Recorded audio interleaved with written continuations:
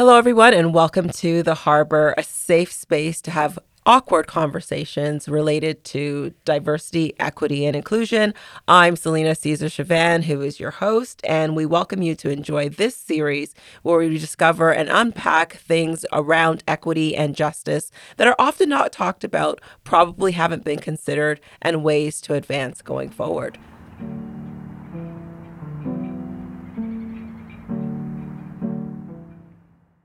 Welcome to The Harbor. Today we are talking about the generational gap. I have with me Samriddhi and Candice. I'm going to turn it over to each of you to introduce yourselves. Samriddhi, go ahead, please. Hello. As you said, my name is Samriddhi. I am a second-year medical student here at Queen's. Yay. Currently, I am posing as equity officer for my class council, for my medical council, and I'm so happy to be here to be discussing generation gaps with you, and I think it's going to be a great conversation. I think so. Candice, with all that energy, tell me a little bit about yourself. Introduce yourself to people listening to The Harbor. Ani, Wache, bonjour, hello. Intishnakas, Candice Martin. I am OG Cree Anishinaabe Kwe from Hornpain First Nation, enfranchised into Fort Albany First Nation. All that to say I'm Indigenous if you don't understand all those words. Bring the energy. I am a mature student at Queen's Medical School, second year. As before that, I was a military medic. At Queen's, I am the Global Health Liaison for the Aesculapian Society. We work with the Canadian Federation of Medical Students, as well as the Queen's students to get representation for EDI issues. So I'm pleased to be here. And if you have any questions, just let me know. We have lots of questions today, and we're going to just dive right in. Thank you both so much for being here. So I would like to welcome our guest today as we talk about the generational gap, what it means, what are the benefits, what are the drawbacks, what are the issues with generational gaps as it relates to Queens, as it relates to school, as it relates to everything that we think of when we live, work, play, study, everything else. And today I have with me Samriddhi and Candice, a can of dice. I love it. Spelled just like my daughter's name. And so I'm going to turn it over to Samriddhi, because when you put in your original sort of thoughts around this, it was around looking at specifically how has Gen Z become more effective in embracing inclusivity and what that is, and the DEI perspective. And I looked up some data. So I'm going to throw out some stats and just for context, because in builtin.com, which has diversity in the workplace statistics, they said that groups formerly seen as minorities will reach a majority by 2044, and that 48% of Generation Z are racial or ethnic minorities. And by the year 2025, so we're in 2022 right now, 2025, 75% of the global workforce globally will be millennials or younger. And they don't look at diversity in terms of black, white, male, female. They look at diversity of thought. So talk to me about where this conversation around DEI as it currently stands and where it's going. What does it mean for you? I think I might be a little bit biased when I think about DEI when it comes to just diversity in terms of sexual, gender identity, even just racial and cultural backgrounds, because I am a woman of color and I also identify as queer. And oftentimes when I think about generational gaps, I think about who is it that's sitting at the top and are they representing the people who are all at the bottom, who are underneath them? Kind of to your point, talking about statistics, as we go on and as we move forward as a society, a lot of our workforce, and specifically as a medical student, as people in medicine, we're slowly going to represent a lot more ethnic and queer identities. Yeah. And I feel as though a lot of older physicians and older generations who are currently sitting at the top, who are making policies, who are the people that are teaching us, the people that are making these lessons plans, they're not really acknowledging the fact that there are various identities at play, there are various factors at play. And I think that that's a conversation that needs to be had. And I think that there is development and improvement to be done in regards to how we approach teaching other people and embracing inclusivity and equity within our own forces. Right, right.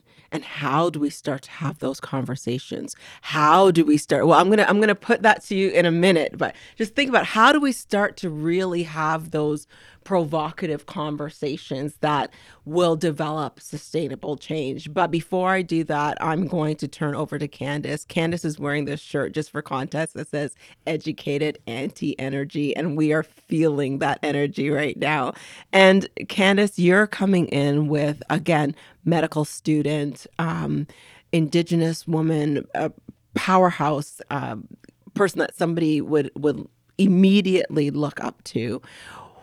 How do we start to then take this DEI conversation, broaden it, talk about truth and reconciliation, talk about equity, talk about justice in a way that includes that voice that is often missed from the table, the generational gap that continues to keep us further apart than closer together? We talk about it. Yeah. Long story short. So that would involve consultation with the people that are being affected. So if you're going to try and make policies about Indigenous people, about queer people, about people who are having ability issues or trying to get representation, you cannot make policies or choices on how the system will be run without consulting the people that are actually being affected. Because if you're looking at an anthropologic view, you can have the emic view or you can have the etic view, right? So the emic view is the people who are living in that situation, who will know what the problems are and what they're trying to accomplish and what the deficits are in the current situation, whether it be physical, mental, spiritual, or educational needs that need to be filled for those students or people that are being concerned. Meanwhile, if you're not part of that population, then you're just looking from the etic view. Yes, your intentions are good, but without actually consulting with the people, you won't know what their needs are to be able to meet them properly. So that would be the first part, would just be like talking to them. Right. And we tend to, my previous role was with international development, have this paternalistic, I'm going to go in and save them because all of my ideas worked in this context. And now we're going to bring them to that context. And how do we start to do that? And you brought the energy of the education. So you're teaching right now. So you said two words, etic and emic. Yes. Emic, yes. Emic and etic. Emic and etic. And one is from an internal perspective, one's from an external perspective. But even from an emic perspective, an internal perspective, there still is that disparity. There's still that dichotomy, even among generations. So then is it easy or how difficult is it, back to you, Candice, to have those conversations? How, even within your own group? So we could talk about the outside, but how can we start to break down that generational gap that exists even from within? How do we have those conversations? So the most difficult is when there's trauma involved. So between the generations, with the Indigenous groups specifically, there's a lot of intergenerational trauma. Right. So you will have generations that have been abused physically, mentally, emotionally, and spiritually by the system that we have currently built. So the people who are affected from that might not want to talk about it, in all fairness, because they're too hurt. They're too untrusting of the society that tried to destroy them, literally tried to destroy them in every single way possible. So they will have trust issues. That will take patience. That will take kindness, and that will take love.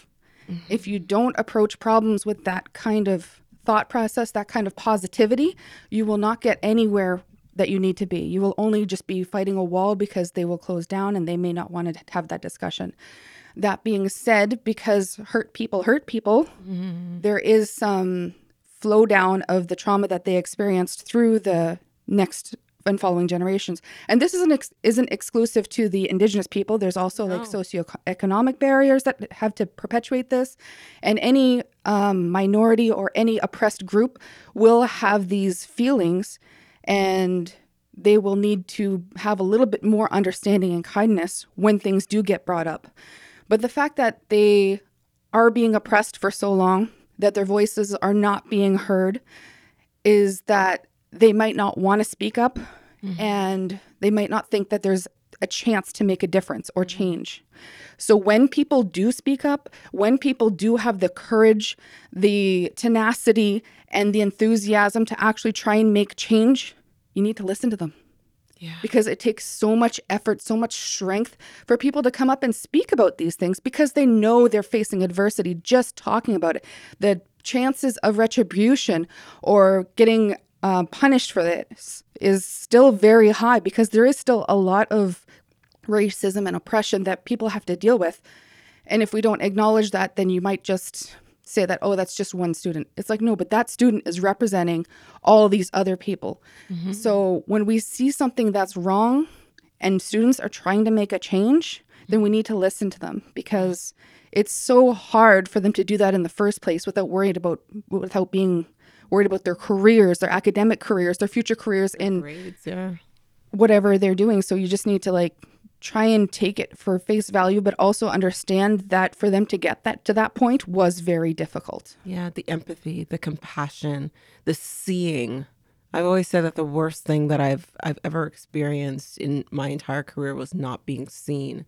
And I think it's even worse when you have that power dynamic between you and someone else, that trauma that exists that you spoke of. And Samriddhi, you were nodding your head the entire time that Candice was speaking. Talk to me about what you're thinking about how do we start to how do we challenge? How do we start to get beyond just that we need to have words, we need to talk? How do we have the conversations that's going to propel the action? Well, I think, Candice, you literally hit the nail on the head. We just have to listen to people, first of all. You have to listen and learn from the groups that have been most impacted. And in some cases, it's Indigenous peoples. In some cases, it's people of color. In some cases, it's women. In some cases, it is other, minority or equity deserving groups. And at the end of the day, if you do not listen to them with an open mind, you're not going to get anywhere. That being said, a lot of movements and a lot of changes are enacted or spearheaded by the equity deserving groups that are most impacted by this. And that is just unfair. But it is the reality of the situation. A lot of the times, you're fighting for your rights and you're tired of this because it is your reality, but that's all you can do because you have no one on your side. Right. So at the end of the day, we need advocates. We need people that not only are they willing to learn and listen, but they're also not taking the paternalistic approach of I can save them. I know everything. I understand where you're coming from. No, it's not a matter of talking over the people that are impacted. It's a matter of amplifying their voices. So yeah. I think that's at its core, that's what it is. In order to enact change, Candice, as you said, it's listen and learn, but it's also appreciate and take advice from and take steps towards a common goal.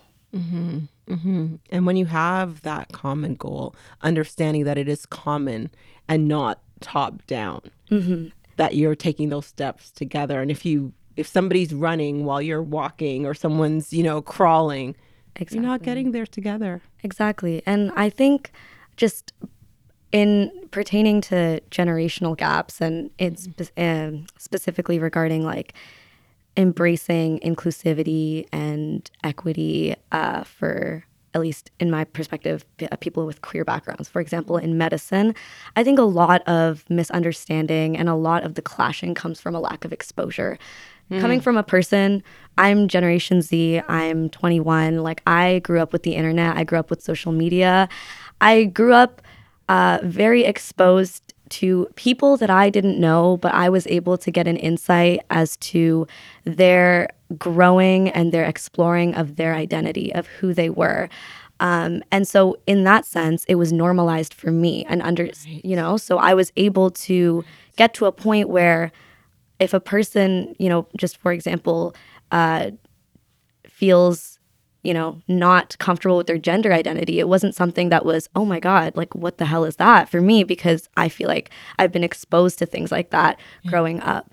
And I think where a lot of the clashing happens with older generations is that there was just a lack of exposure. Right. That is not to say that there are many other factors that, impact or discourage the implementation of EDIIA principles. That can just be plain old bigotry, a lack of understanding, willful ignorance, not wanting to understand. It can be cultural or religious bias, but I think one of the biggest superficial barriers between generations to embracing inclusivity and equity and diversity, it's just that older generations were not exposed to this kind of stuff, It's a very empathetic response to that, because I usually say that, if you don't have the experience that allows you to understand, there isn't an expectation necessarily that you will understand in the moment. But the listening and learning so that you do understand is important. So there is that self-awareness piece that is required to say, look, my experience does not lend me, like you said, you grew up with the internet. I didn't grow up with the internet, right? And it was like this reality for me of, okay, now I understand why my kids and I have these conversations about pronouns, and they're constantly teaching and we're learning from them. But if you're not open to that, if you are not listening, and it's not even just listening, it's that active listening with your heart almost, understanding why this is so important to them. And then how do we respond to that? And so Candice, back to you, just in terms of someone who's studying medicine, you have to contextualize this in a profound way as the society's changing, as our communities are changing, as we're developing and growing. How important is this? Like, why are we still talking about it? Because so many people don't even know still. In all fairness, the education system is in the process of changing only because of the Truth and Reconciliation reports. Before that, I was in high school. I'm 10 years older than Samriddhi here. And when I was in high school, in my history book, it said, Les Indiens sont des sauvages. The indigenous people were savages when Canada was taken over. So that was when I went to school. Generations before that, it was encouraged that indigenous people were not people. And they said the same thing about other minorities, as well as in some countries, it's still illegal to be gay. So, I mean, there's all sorts of oppression for profit. And that's why they perpetuated those things in the past. Only now with education can people understand why it needs to change. And the fact is that if you're asking people to change their whole life views, it will be hard for them. So if they were taught in school for generations that, okay, well, this is the way it is. These people are not humans. They are just people who live there and we'll move them out of the way. Then they will have a different approach. And trying to change someone's point of view who have been taught in school. Yeah, with authority. That these people are less than, it will be very hard to change their minds. Right. So, I mean, the education piece is very important in order to change that. But now when we get to school, now in medicine, we are taught health determinants. Health determinants are supposed to be giving you indications of what are the likelihood of someone getting a disease or a ailment like mental health or alcoholism and stuff like that. But if you look back to where they start from, health determinants can be traced to adverse childhood events. So if you look into the research for ACEs, then you'll see that the likelihood of people having alcoholism, abuse, or suffering various mental and physical illnesses, they stem from early childhood events, which are perpetrated from the oppression of the population. Trauma. Exactly. So, I mean, if you're telling people oh, well, this is your fault, you have all these health determinants. It's yeah, but this was done to us. Yes. So this isn't an indigenous or this isn't a minority or a socioeconomic thing. This is because they were put in this situation. So our system is still biased. Our medical system is still biased for when we're trying to treat patients. And unfortunately, if you're coming into medical school and your teachers are telling you that if you're this, you're going to have all these bad things happen to you. because you are from this background, because you have had these socioeconomic things happen to you, then you will have a poor health outcome. Yeah. It's like, so then if you take that into consideration for the students who actually make it to university, fighting through poverty, fighting through abuse, fighting through oppression, fighting through racism, fighting through ableism or like queer oppression, then you see that these people have fought so hard just to be here. Yeah. They're so lucky to have the internet people who are their new community, because their community is greater, is bigger, and is more diverse than any previous generation could have been. Mm-hmm. So they have the opportunity now to learn from others, all the good things, all the bad things, and they can take from it and make the world better as they work forward. Yeah. So it's really good that people have internet now, because it allows even like regular people to have access to the internet and other people. Meanwhile, before, only if you had, the funds would you be able to travel. Yeah. And then still you will view it from your point of view of this is what is better and this is exactly. Mm-hmm. So you wouldn't be able to actually see it for what it is. You would only have the etic view again. Yeah. To your point of the internet people, I feel like it's so true how having access to the internet just allows for a greater sense of community. And I feel like I want to drop the term like self-gaslighting. I feel like if you belong to an equity deserving group, or you are the victim of certain actions, whether they be homophobic or racist or et cetera, there are so many obics, but if you're alone in that and you have no one to talk to and there aren't really people that you can relate to, I feel like it's so easy to self-dismiss and think, oh, that was a one-off, or, oh, I'm the only one going through this, or, oh, I can't really reach out for help because this is just me. But with the internet and with the introduction of like literally being able to reach people globally who, they're going through different things but in similar ways, or similar things in different ways, it's a lot easier for you to validate yourself and think, this is wrong, what happened to me was wrong, and I have this community that's backing me, and now I can take action, or I have support, or I now feel encouraged to talk to somebody else about this. For sure. Mm-hmm. For sure. So I want to go back to something you said earlier, Candice, about the social determinants and its root in trauma that is rooted in oppression and colonialism, and how our education system is part and parcel of this systemic issue that we're facing that has an opportunity right now to either further divide or bring the generations together. And I'll introduce, that the North American education system was heavily influenced by John Dewey, who was influenced by a German philosopher named Hegel. And Candice, you said other groups have experienced discrimination. As a person of African descent, I hear you, right? And so Hegel wrote that education is the art of making man ethical, which is, beautiful sentiment.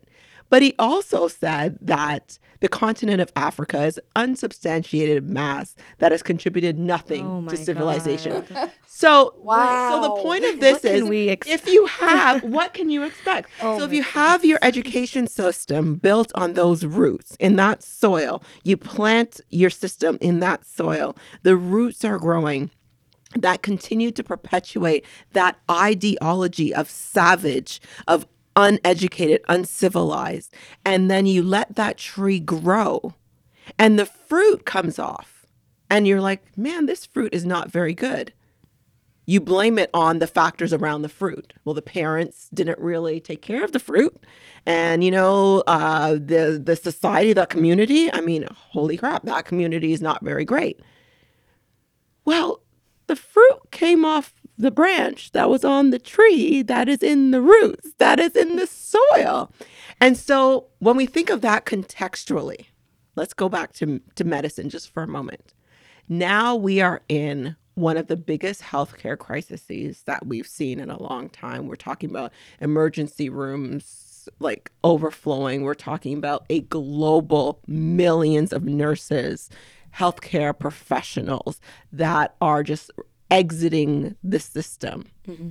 How does the generational gap How does your understanding of the roots of the system and the current context, how does that start to play? How important is your generation in possibly eliminating that gap and bringing equity to a workspace that is so divided right now?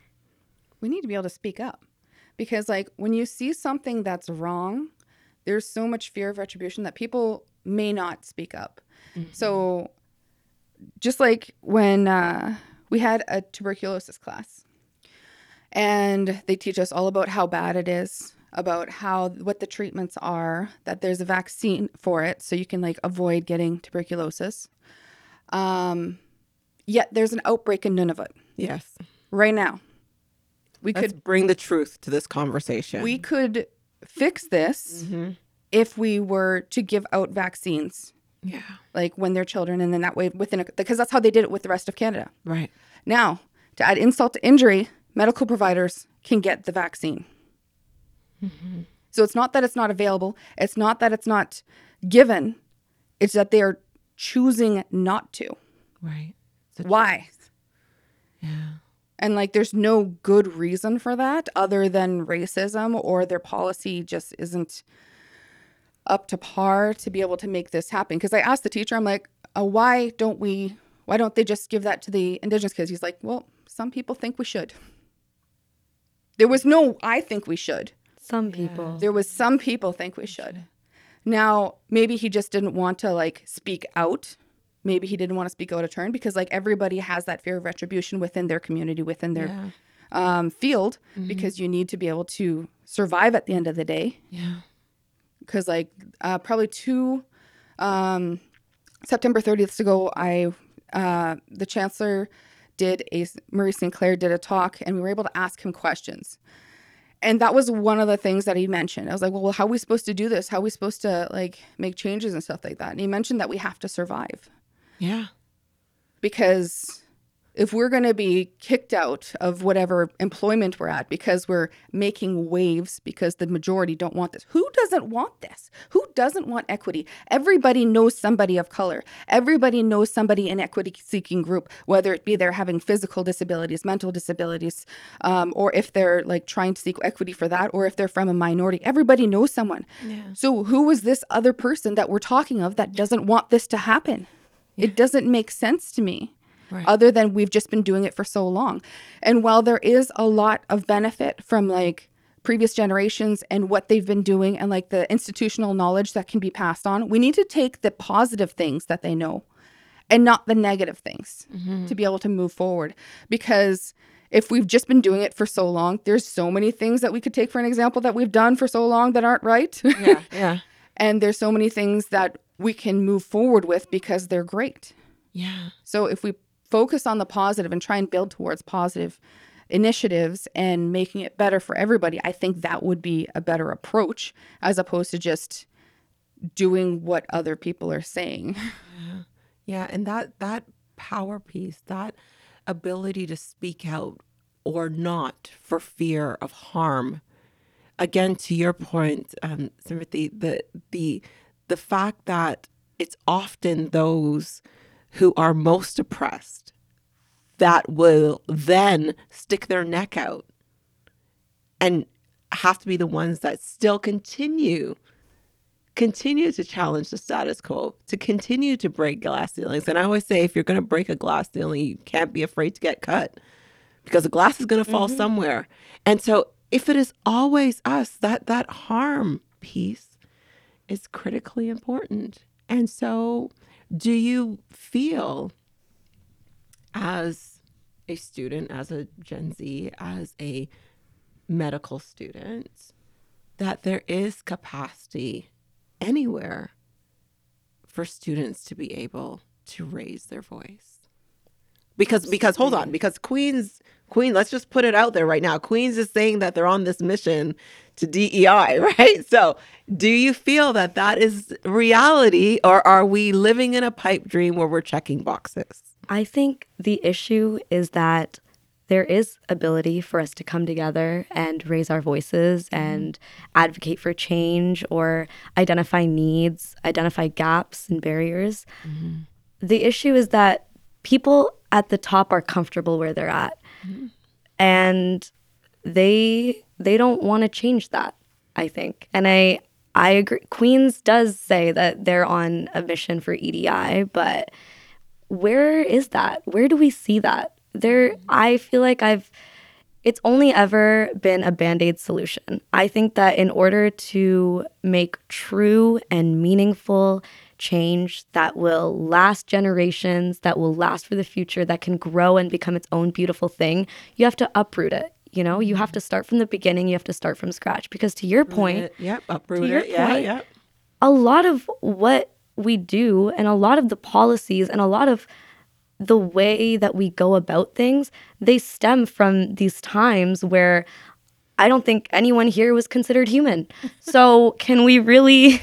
Let's bring some more truth to the conversation. Can we really expect to create change for a future where everyone is equally valued and everyone has equity and everyone is included and everyone's voices are heard if the systems that we're playing by and the rules that we're playing by were created at a time where only like one type of person, i.e. men, were considered to be valued and human, right? So change is definitely possible. And people in our class itself too are constantly raising voices and are constantly making noise. The issue is that there's institutional hurdles to get over, right? There's so many policies. There's so many ways that you have to go about things. You have to gather a certain number of people. You have to advocate, but the amount of people that you gather to advocate, will they drown out the noise or will they outvote the other people on the panel that have more of a voice, more experience, or their opinion is more valued? So I think it's more of a matter of time as opposed to whether or not it's possible. I think it is possible, and I think it will happen because it happens in a lot of small measures even now. So I think as we go forward and if we just continue to be tenacious and continue to be to have faith and love, and as long as we fight together and recognize like we're all basically fighting for the same thing, just in different fonts, essentially. Exactly. Let's get there. We love that. Let's get over there. Fighting together in different fonts. And absolutely. I gotta say that even in my short time here at Queens within health sciences, having the Dean's Action Table, having those student voices at the table, looking at every single pillar from admissions all the way to interprofessional development, we are looking at dismantling and decolonizing our entire system. So we're taking steps. We'll have to see what that looks like in a couple of years, but we're going to wrap up. And I just want to ask each of you to what are your last words? What do we miss from this conversation? What do you want to make sure gets out there before we wrap up today? Because this was such a great conversation. We went all over the place. We went from the root to the fruit. So let's go. What did we miss from the root to the fruit? So the journey, any journey is made with a single step, right? So September 30th, 2 years ago, we did not celebrate it at all. Like there was like a couple things, but everybody had classes and then a few faculty had shirts and stuff like that. This year we had a half day. Which is not what's recommended in the Truth and Reconciliation Report. It's supposed to be a full day according to the recommendations of the Canada Recommendation Council. So, I mean, there's still resistance to change. Yes. There is still resistance, but we are making progress. So you may have to accept the little steps are still steps in the right direction. So we just have to keep making these little changes, having discussions like this to bring up the topics that need to be changed, because it's hard to make change by yourself. So together, when we bring up these topics that are important to us, to the public and greater Queens area, then they know they're not alone. Yeah. I always say it's never been about you. It's never been about them. It's always been about us. Let's keep moving. Make it better for the future generations. For sure. Samriddhi.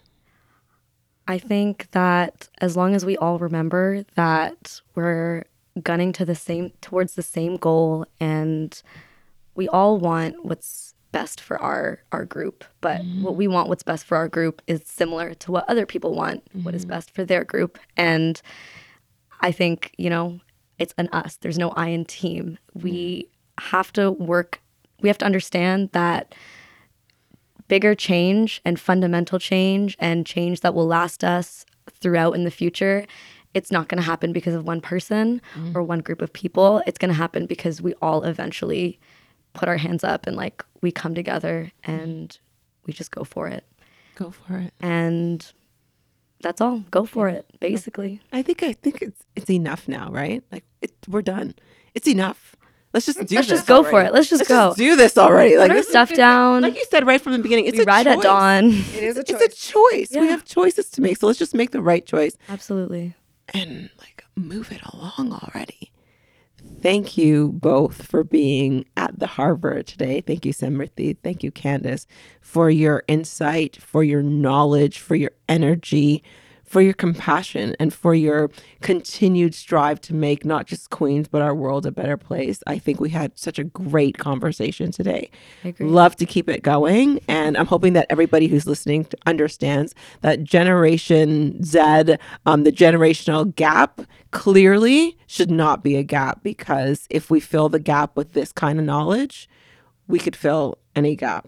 We could actually be better as a university, as a country, and as a planet. So thank you. Absolutely. Thank you for so listening. much. Thank you for having us. Thank you.